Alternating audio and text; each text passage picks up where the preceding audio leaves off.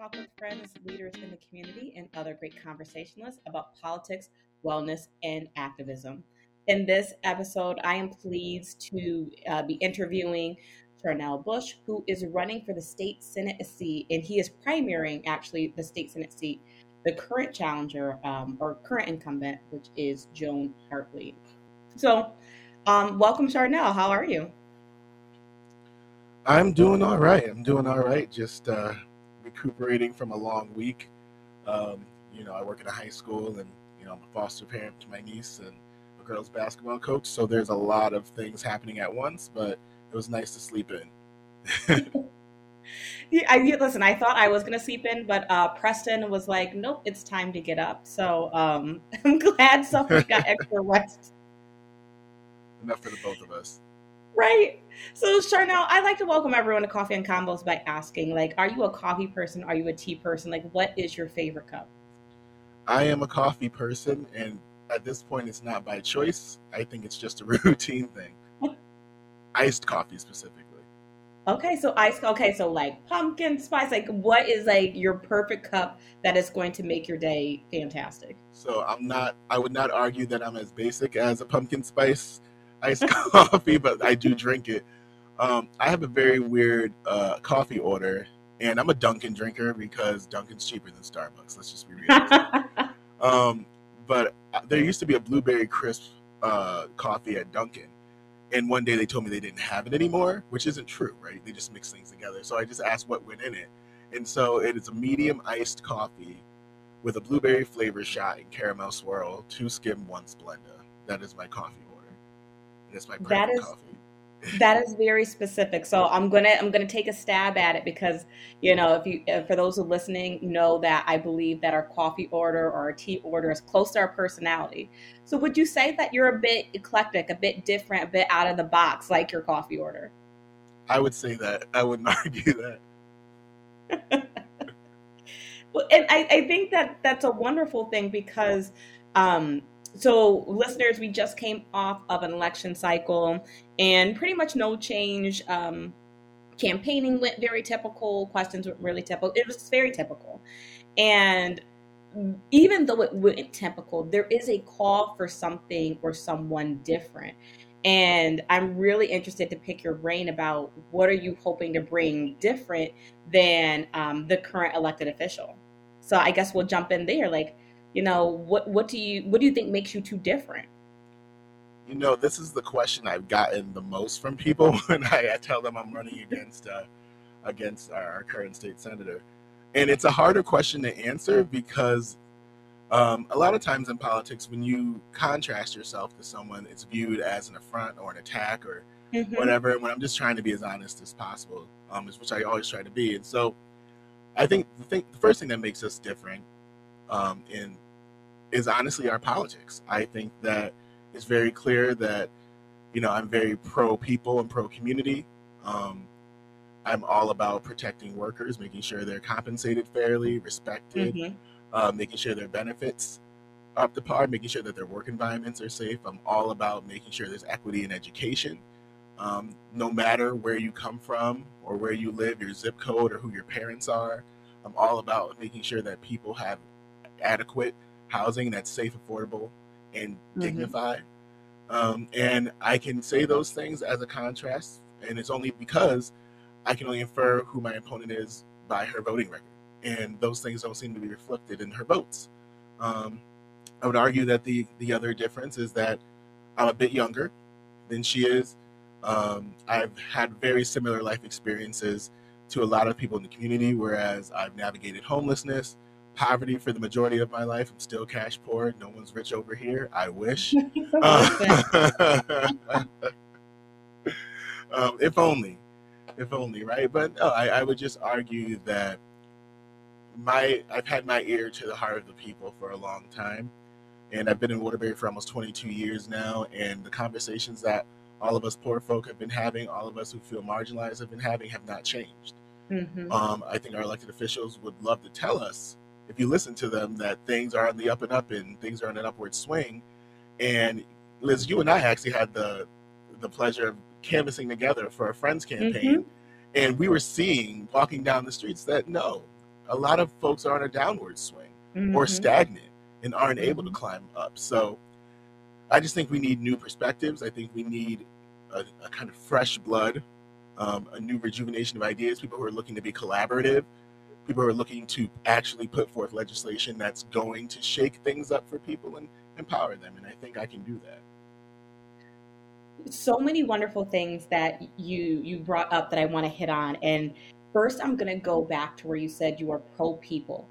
And I like that language because often when people are talking about bills that are quote unquote pro people, whether it's from an equity lens, a housing lens, um, they slap this label of liberal on it. And I think that becomes too polarizing, and people say, well, I don't consider myself a liberal voter, so this is not my issue. But it really is a people issue. So I love that language. Oh yeah, I think it's really easy to fall in line with labels, and like obviously I'm running as a Hmm. Democrat. That's not a secret. So Hmm. I am what people would call a liberal. But Hmm. people are people, and I'm of the sort. I grew up in church. I'm a church boy. It's all I knew for a long time. That and basketball. Um, and for me, for how I was raised and how I was led to believe is that you didn't have to believe like me for me to want to help you, for me to make Mm, sure that you're all together and to make sure that you and your loved ones are all right.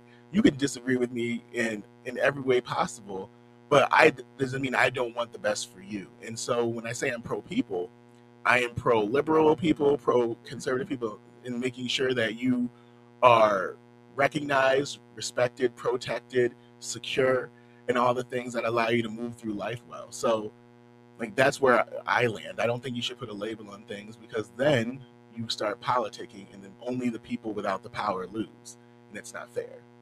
absolutely. And I think we do get caught up in the cycle of politicking, and it becomes a Democrat versus Republican or versus an independent or versus this. And I think I like the shift in society of no one really is caring so much about the labor labels. They're caring about the issues because it seems like only the people at the top are receiving the benefits, the growth, and everyone at the bottom, like you talked about, like kind of like this haves versus the have nots. And for those who have not had wealth and opportunity, nothing's changed for the better.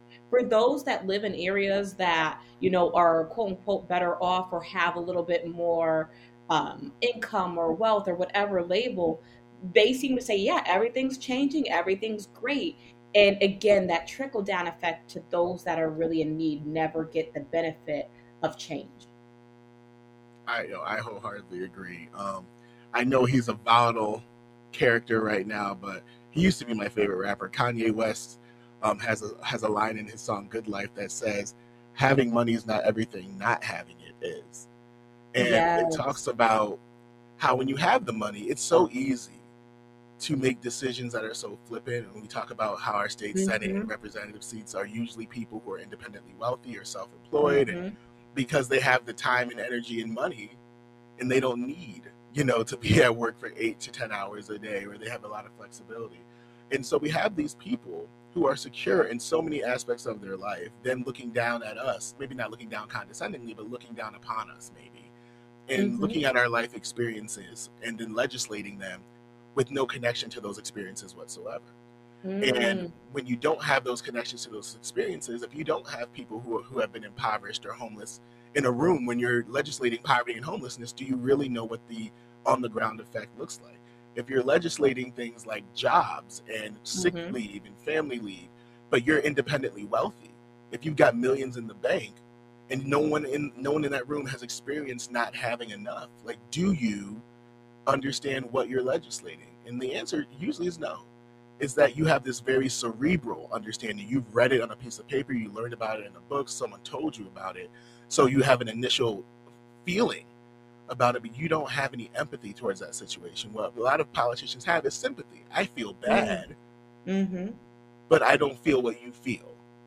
And Mm. so we need people who are going to feel what the people are going to feel when these policies hurt them or when they empower them, right? Like, I can say that if you give people a fair working wage, that it gives them the opportunity to pay more bills, work less jobs, spend more time with their families. For me, right? My sister, who she had passed away earlier this year, was working 3 to 4 jobs at a time, and I was super Mm-hmm. uncle who showed up and babysat and spent a Mm-hmm. lot of time with my niece, but my sister wasn't. And so, Uh-huh. like, but if my niece had turned out to be a bit troublesome, they would blame my sister for not being a present Correct. parent. You know, so Yes. it's so we there's a everything has a consequence, and there are no accidents. I think we all know what fallout of policy looks like. I think that we all, not all of us, but people in power, decide that it's not enough that they should care about it yet.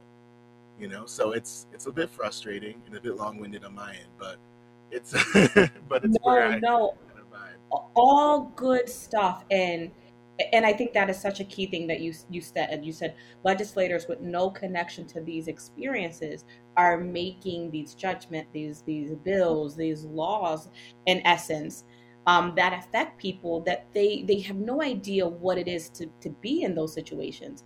And I think the issue is not that they shouldn't have a thought, an idea, but you have the luxury of saying, well, if you try hard, right? Those cliche things we hear said about people that are not in power. Well, if you try hard, you'll succeed. If you were present, your kids wouldn't be that way. We wouldn't have the crime that we have. The city wouldn't be dirty, right? We do all these cliche things from a point of privilege, not really realizing that when you are in a place of desperation, your options are very slim, and what matters to you is very different, and we're never really talking about that. We're always coming from a point of being condescending to people who are not in a position of power based on their decisions that they made in their place of crisis. Right. No, you're absolutely right. I'm of the mindset or of the ilk. I don't know if that's a proper word to use, but that really it's up to our elected officials. If you are so audacious, and I'm lumping myself into this, right? If you're so Hmm. audacious to say that I think I could represent folks, I think that I would love to carry people's voices to whatever chamber I'm going to, then it is the onus is then on us, right? Hmm. To connect with people, to sit with the people who have these experiences, to go to the people who are doing the work in these communities to shift narratives and to shift trajectories in the lives of young folks, of their families, of our seniors, and to collaborate. How can I build around you? What can I do to help you? Who can I connect you to? It's Hmm. our job to do that, so that way when policies come across, our desks or are being argued and debated in chamber, we have a more nuanced, empathetic, compassionate approach to how we make decisions. Hmm. Whereas if we just show up and kind of tap people on the head, say, good job for caring about the places that I say I do, then it's Mm. not the same. Like, you having evidence that you were somewhere is not evidence of work, right? Yes. So I think sometimes our politicians fall in line with, hey, look, my face was here. It looks like community Right. service. And you just need to get your hands dirty. I told you I'm a church boy, and then I'll shut up. But I told you I'm a church boy, and there's a Bible verse. It's from the prophet Paul, and I hate to be churchy, but no, I don't. That's not true either. I don't hate to be churchy, but but it says, to the weak I become weak, so that I might win the weak. I Yes. become all things to all men, that by all means I might save some. And what I read that as in the view of public service is that to get in with people, you got to fit in with people. You've got to go to where Hmm. they are and meet them where they are and hear from them, and learn about them. And when you have that information, you use all the tools at your disposal to make sure they're taken care of. And it doesn't, and the Bible doesn't say that we win all of them. It says that I might win some, right? If I can Hmm. get a good amount of them taken care of at first, right? You keep going, you don't stop. And Hmm. so I think that is the mindset and the motivation we should have, is that we should always be within our communities, hearing from them, learning from them, and then carrying that with us to the Capitol, and not our own ideals and our own agendas and our own intentions. And it Or should the be the party's people. intentions or the party's agenda. Right. Absolutely. It should be what's going to be the best for the people that I promised I would fight for. And if you don't do that, then I think it's high time for change to happen. Absolutely, absolutely. And you talk about all that, and I think about when you started off talking about your life experiences, and that has in essence shaped you to have a heart for the people, because how hard and the intricate details of being in those places, right? There are things we do policies about homelessness or about poverty or about employment, but if you have not been in that place, there are these fine details and these emotional things that we overlook because we just don't have that life experience. And I think it's so valuable. We often talk about you can be anything, you can do anything, but if we don't allow people to occupy these spaces, then it becomes lip service. And in you running and talking about your experiences, it really helped me to see the value of having people, all different people, in experiences and places of power or whatever. Because I can believe in my neighbors, I can believe in my clients, I can believe in the kids in my neighborhood.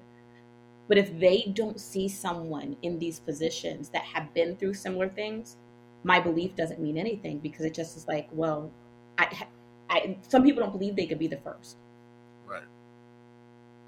No, And so I think it is so valuable that you, quote unquote, we always talk about permission in the political arena, but you have not waited for permission. You said, yeah, I have these life experiences and I have this passion and I'm going to do this. I'm not going to wait for someone to tell me it's my turn.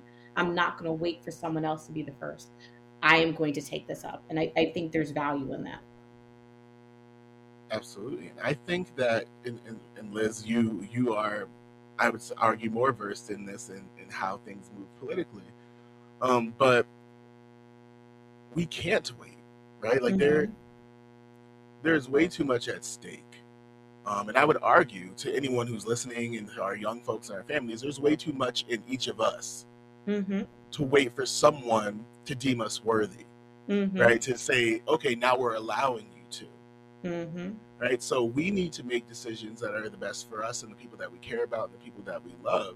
And if we leave those decisions to represent ourselves, right, our representatives should feel and look like our communities. I argue that at least. And so if we're waiting for people in power to give up power Mm. to other people, we'll Because be that's waiting a really what's long happening. time. Like, speak on it. That's really what we're saying. We're waiting for people in power to say, I don't want this anymore, for someone else new to come in.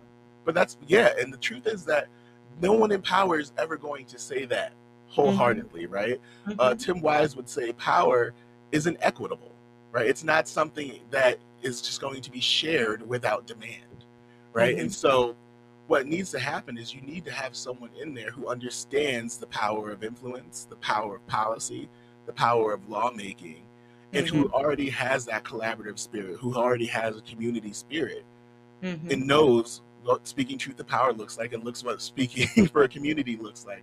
And so that way, when they get into those halls of influence, they're bringing all of that with them. It's not a I made it. It's not, I'm going to do these things. I have this prestige of being a legislator. It's that we have made it. We have a voice at the Mm. table now. We are making these decisions together, right? And so if we're leaving it up to the people who have been there for 30, 40 years, there is a reason people are in office for 30, 40 years. It is Mm-hmm. not because they think they're doing a great job. People might be telling them, yeah, good job, thumbs up. But the truth is, if you stay in elected office for more than 30 years, there is something that you are getting from it that isn't just a public service piece, right? So Mm-hmm. there has to be, all politicians say this, there is a bit of ego in running Mm-hmm. for office, and you have to believe in yourself a bit. Mm-hmm. And the truth, the key to that is making sure that the people around you are able to hold you accountable in case that ego grows too big. And what ends up Mm. happening with our elected officials is that they insulate themselves from people to hold them accountable. Um, Mm. I made a comment on WATR about how elected officials serve at the consent of the governed, and they do, right? Mm-hmm. We elect people and they go there because we put them there. But what happens when that consent is coerced? If we're not sure of who you Mm-hmm. are, or we've been misled to believe who you are, or we've been kept in the dark about who you are, and so we continue to make a decision to put you there with the belief that you're doing what's right, but you're not, right? And Absolutely. so what we need to make sure we're doing when we have people again who are community minded, they are open to correction, they are open to critique, they're open to collaboration, they're open to problem solving and working together, right? And Mm-hmm. so you go to the Hartford, you go to the Capitol, and you come back to your community and you make yourself available, saying Mm-hmm. these are the things that are happening on the Hill or wherever you want to call it, right? Mm-hmm. And these are the decisions I have in front of me. How do you feel about this? Those conversations don't happen with us in Waterbury. Absolutely. Like, so, like, how do we know? How can we hold you accountable if we don't know what's happening until after it's happened? Mm. That is a word, and I think that that's a whole other episode about political apathy and engagement. So I'm like, do I want to get in that rabbit hole? But you know, it's interesting, the politics of Connecticut, specifically of Waterbury, because so I'm looking at the ballotpedia, and so 2020, Senator Hartley went unchallenged. She got 100% of the votes, and 2018 she had an independent challenger, no Republican. 2016 she had an independent challenger, no Republican. The last time she had a, we'll say, major party challenger was in 2014. Um, and I think there's just something about people and just not being engaged.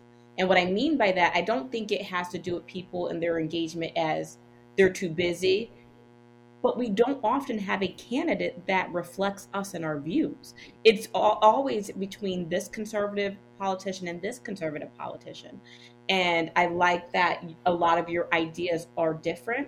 So that way the voter is able to say, okay, what do I want? And we often don't have that in the political arena, especially locally. 100%. And so I'm of the mindset that everyone should be primary. Mm-hmm. Like, that is, like, it's where I am, where everyone should be held accountable, right? Mm-hmm. If people truly believe in you, you'll stay in power, right? You'll stay in Mm-hmm. your seat, you'll stay our representative. But people should always have a choice. Mm-hmm. And it reflects back to what I was saying about coercion, right? People should be able to know who they're voting for and know about you Mm-hmm. before they're faced with your name on a ballot, right? It's up to our elected officials to make themselves known to us. You don't. Mm-hmm. It's not. Yes, there is a responsibility to do your research, but what happens when you do your research and you can't find out anything? You Mm-hmm. know, you know, like, how do Yeah. I?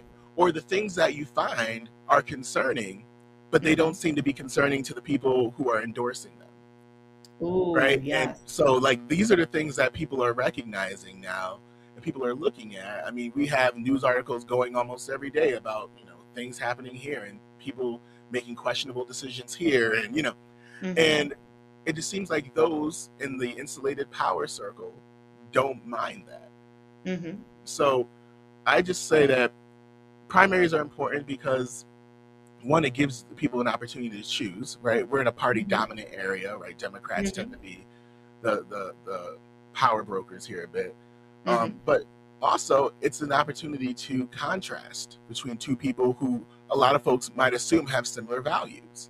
Mm-hmm. And it's one of those, it's that chance to let people look like, well, if I have these two choices, and if I want someone who I believe is going to fight for my instance, like, right, affordable housing, Mm-hmm. and this person is speaking on that, and this person doesn't have a record or any record of speaking on that, I can I can put a tally over there, right? You can Yeah. be able to make these informed and educated choices, and it also forces each candidate to be forthcoming with who they are as possible, right? And Absolutely. so that is the power Absolutely. of the voter in a primary, is that you can grind on each of these candidates and force them to tell you about themselves. Or the alternative is that they vote for the other person because you won't But share anything. absolutely. And I love how mentioned that is the power of the voter, because, again, Connecticut is Democrat heavy, even though, in my opinion, we lean sometimes more Republican on the issues. But for the sake of argument, we are a Democratic state, and Democrats widely win. And if you look at the election, even when she has multiple challengers, she draws in a lot of votes. And so I like that in the sense of a primary, and why that is important, because it allows the voter to say, okay, we have two people going for the same seat. So it allows you to have a little bit more focus and allow you to do apples to apples versus apples and oranges. And it allows for the challenger and the incumbent to be like, I need to step up my game. And it allows the challenger to have a platform. So very excited for your race. Don't want to leave out without you having opportunity to say some of the issues that you are passionate about and wish to highlight during this election cycle. Yeah, well, thank you for the space and the time to do that. But I want to start and preface everything by saying that these issues are very personal to me. Right? I talk about my own personal experiences, but they're not just mine. Right? They're my loved ones' experiences. They're my friends' experiences. They're my neighbors' experiences. My community. I live in the South End. I live in Brooklyn, part of Waterbury, and I've lived either on the hillside neighborhoods or in the South End the entire time I've been here, essentially. And living in these areas, you build community quick. You learn who your neighbors are pretty quickly because everyone's on the move or outside or going to work, and you catch people. Not to cut you off, but I want to highlight that because I hate how here, again, people in office and privilege say that there is no community. But there's no community like the lower income neighborhoods. And I miss that. I moved to a different area and I don't have that same sense of community because everyone's not outside and everyone's not dependent. I might not have knew everyone's name, but you knew whose kid belonged to who, you knew what was going on with them, and everyone supported everyone. So yes. No, it's a thing. I think we pathologize, not we, but folks will pathologize low-income people as these asocial, amoral, or at least morally, spiritually corrupt people, as if they can't get it together with us without us putting them together. Yes. And the truth is that poor people, lower-income folks, working-class families depend on each other, right? How often have your friends and family watched your kids while you had to go do things? Or how often have you borrowed things or invited people over for a cookout because you see them every day? Come eat with us. Like, oh, I have this extra coat. Does your kid need one? Like, those things happen probably hourly in the South End, right? Like, I have neighbors who cook me pernil all the time, and I don't ask for it, right? It's just like, oh, baby, I saw you the other day. You came home late. And I'm like, oh, thank you. Oh, how sweet. But these things happen.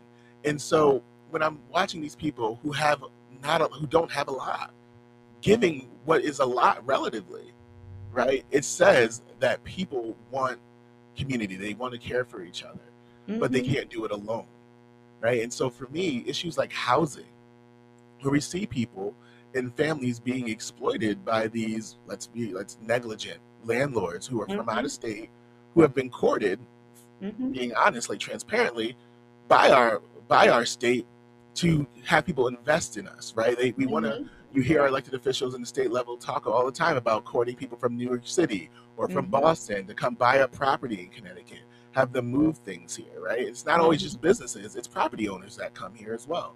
But then they demand rent, but don't keep up properties. We see things in the South End all the time. How many fires have happened in the South End that aren't related to cooking, right? Electrical fires, furnaces malfunctioning, things happen like this all the time because people aren't keeping up their properties. People like my sister, I'm going to reference her a lot because I've walked through her entire life with her, basically, right? And a woman who had a record, right? She made a mistake when she was 19 years old, was in the car with the wrong people, wrong time, they got caught. And she spent the rest of her life trying to outrun her past and couldn't. So she's working 3 or 4 jobs because she had to check the box. You know how that goes. And because she couldn't afford much, and she's got a felony, and she's got to apply for housing, and they run those background checks. And she's not going to have the best of the best. And the way that landlords treat those people who they know have no other choice if they want to shelter their children is despicable. And they need to be held accountable, and opportunities need to be created for people to move into housing that is safe, that is dignified, where they can be proud of where they live and not have to fight every day, to make themselves feel good about their neighborhoods. I would love to see that happen. I would love to see, we talk about STEM all the time here in Waterbury, but there's not much happening in the movement of it. So I would love to see kids get into the sciences, into tech, engineering, and math. I would love to see more kids have opportunities to step into educational, places, as programs in high school. and educate them on what education programs look like at the higher education level, and start training up young, people of color to become teachers of color and come Mm-hmm. back.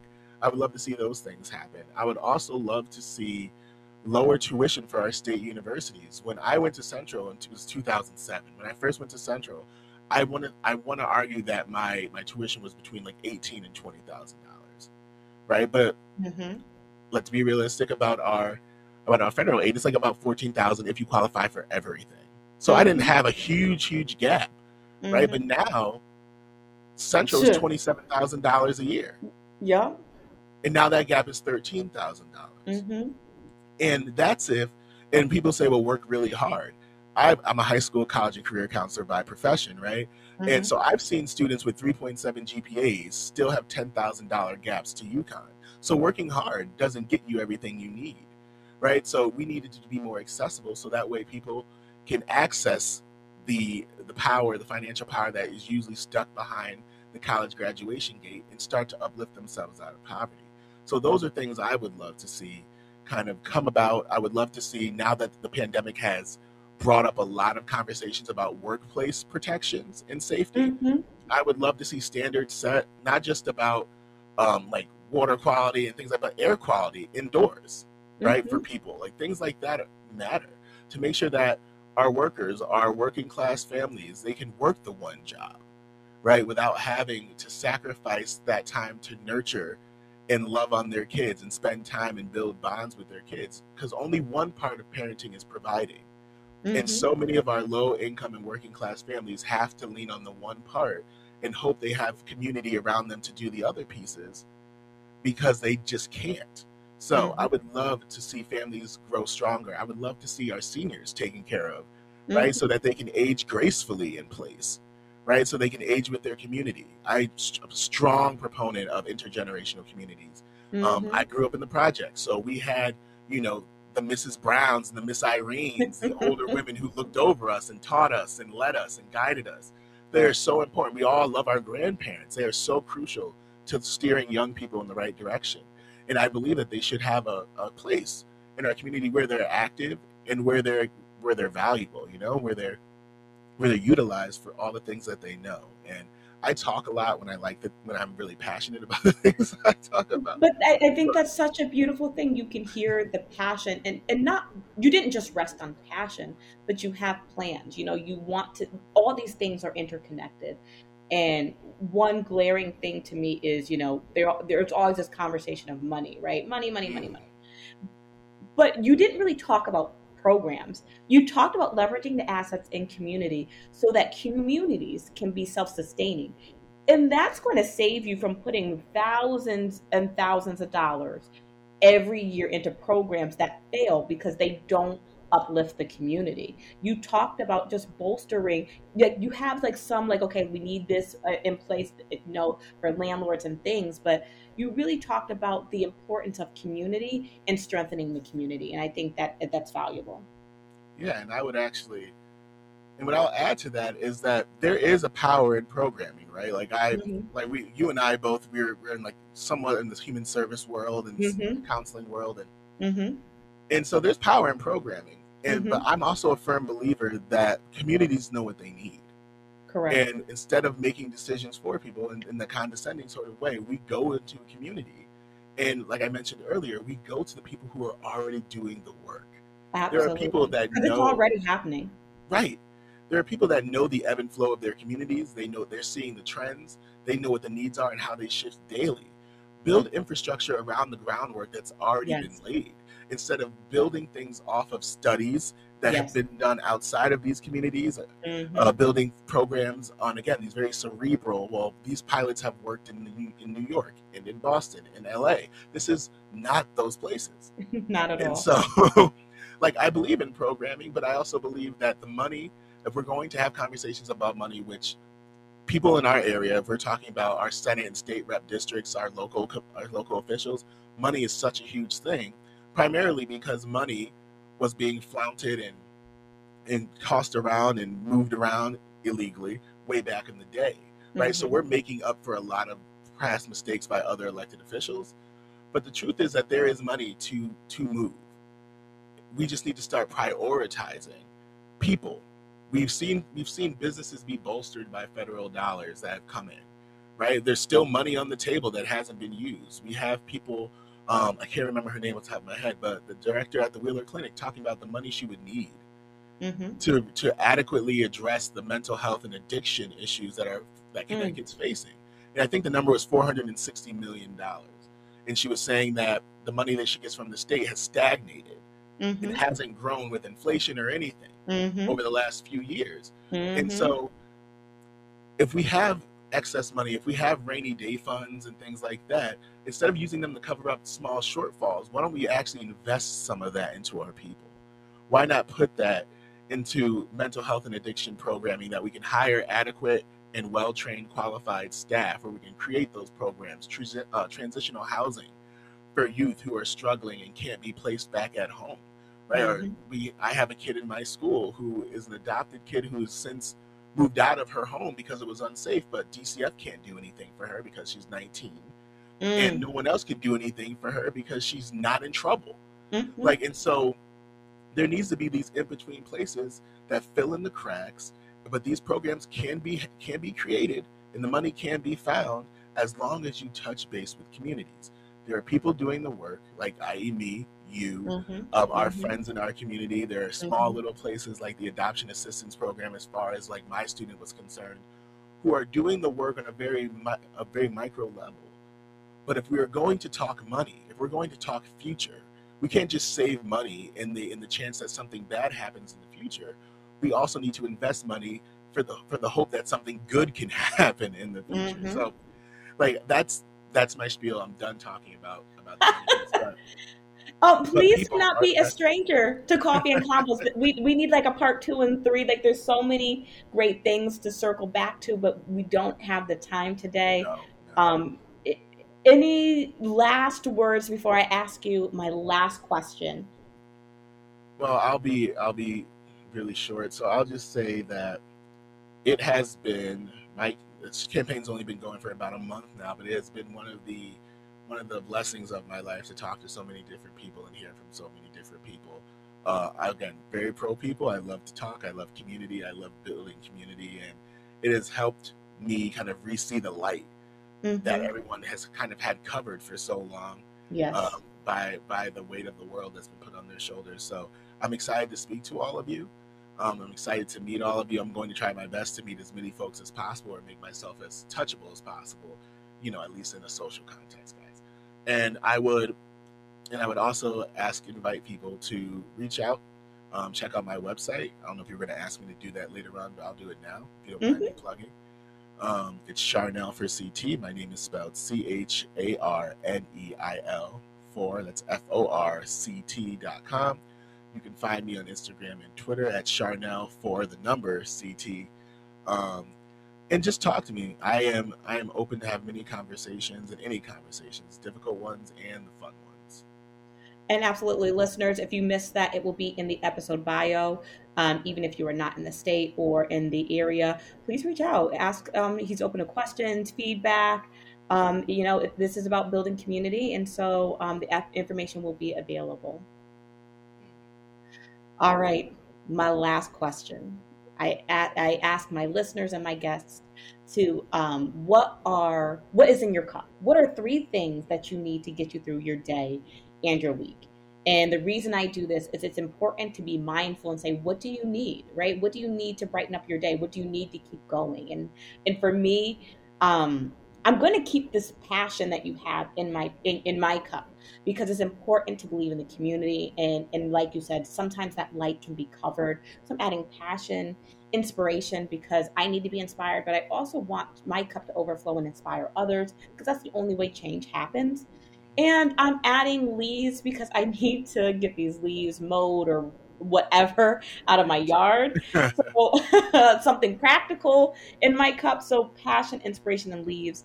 Shana, what are you adding to your cup to get you through your day and your week? Oh man, you took some of mine. And that's okay. We can have a similar blend. Good. So I like a good signature blend, so I'll try to make it just one of those things. So inspiration. I I love working with teenagers. They're my favorite population of people to work with because they're really bad at peopling, is what I tell them, Mm-hmm. but they think they're the best at it. And the truth Mm-hmm. is, they're right because they're learning from us, they're seeing us, but they're also learning from each other and watching the world shift in a way that we can't see. Mm-hmm. And so I'm always inspired by their resilience. And so inspiration is definitely in my cup. Oh man, something practical would probably be, I would argue, man, Windex or or Clorox cleaning spray and wipes because I need to clean my apartment today. My apartment has gone downhill this week. So You're that's in my campaign practical. season. It's been fun, and I've got a 14-year-old running around my apartment, so you already know what goes on. Nothing but TikToking and dirty dishes. Right? Um, and the last thing I would say that's in my cup that gets me through the week and it feeds me daily is service. Mm. My grandma would talk about how if you don't treat people well, you won't have any good luck. Mm-hmm. Um, and I just think that service is a lifestyle. I think it's not something you turn on and off. It's not just when you get your hands dirty and you're planting Mm-hmm. trees or cleaning up trash or high fiving kids on the way to school. I think it's how you move in your communities when no one's looking. I think it's Mm-hmm. how you smile at people when you see them at the mailbox. It's how you wave and let people go at the grocery store. Like service is a continuing thing, and I can see the fruits of service daily in the spaces that I'm in, whether it be my own or others. So service is in my cup. So service, Clorox, Windex, and inspiration. I love it. I love it. I love it. Please do not be a stranger. And listeners, please find Coffee and Combos on Facebook, Instagram, and the coffeecombosliz.com website. So now have a great and wonderful day.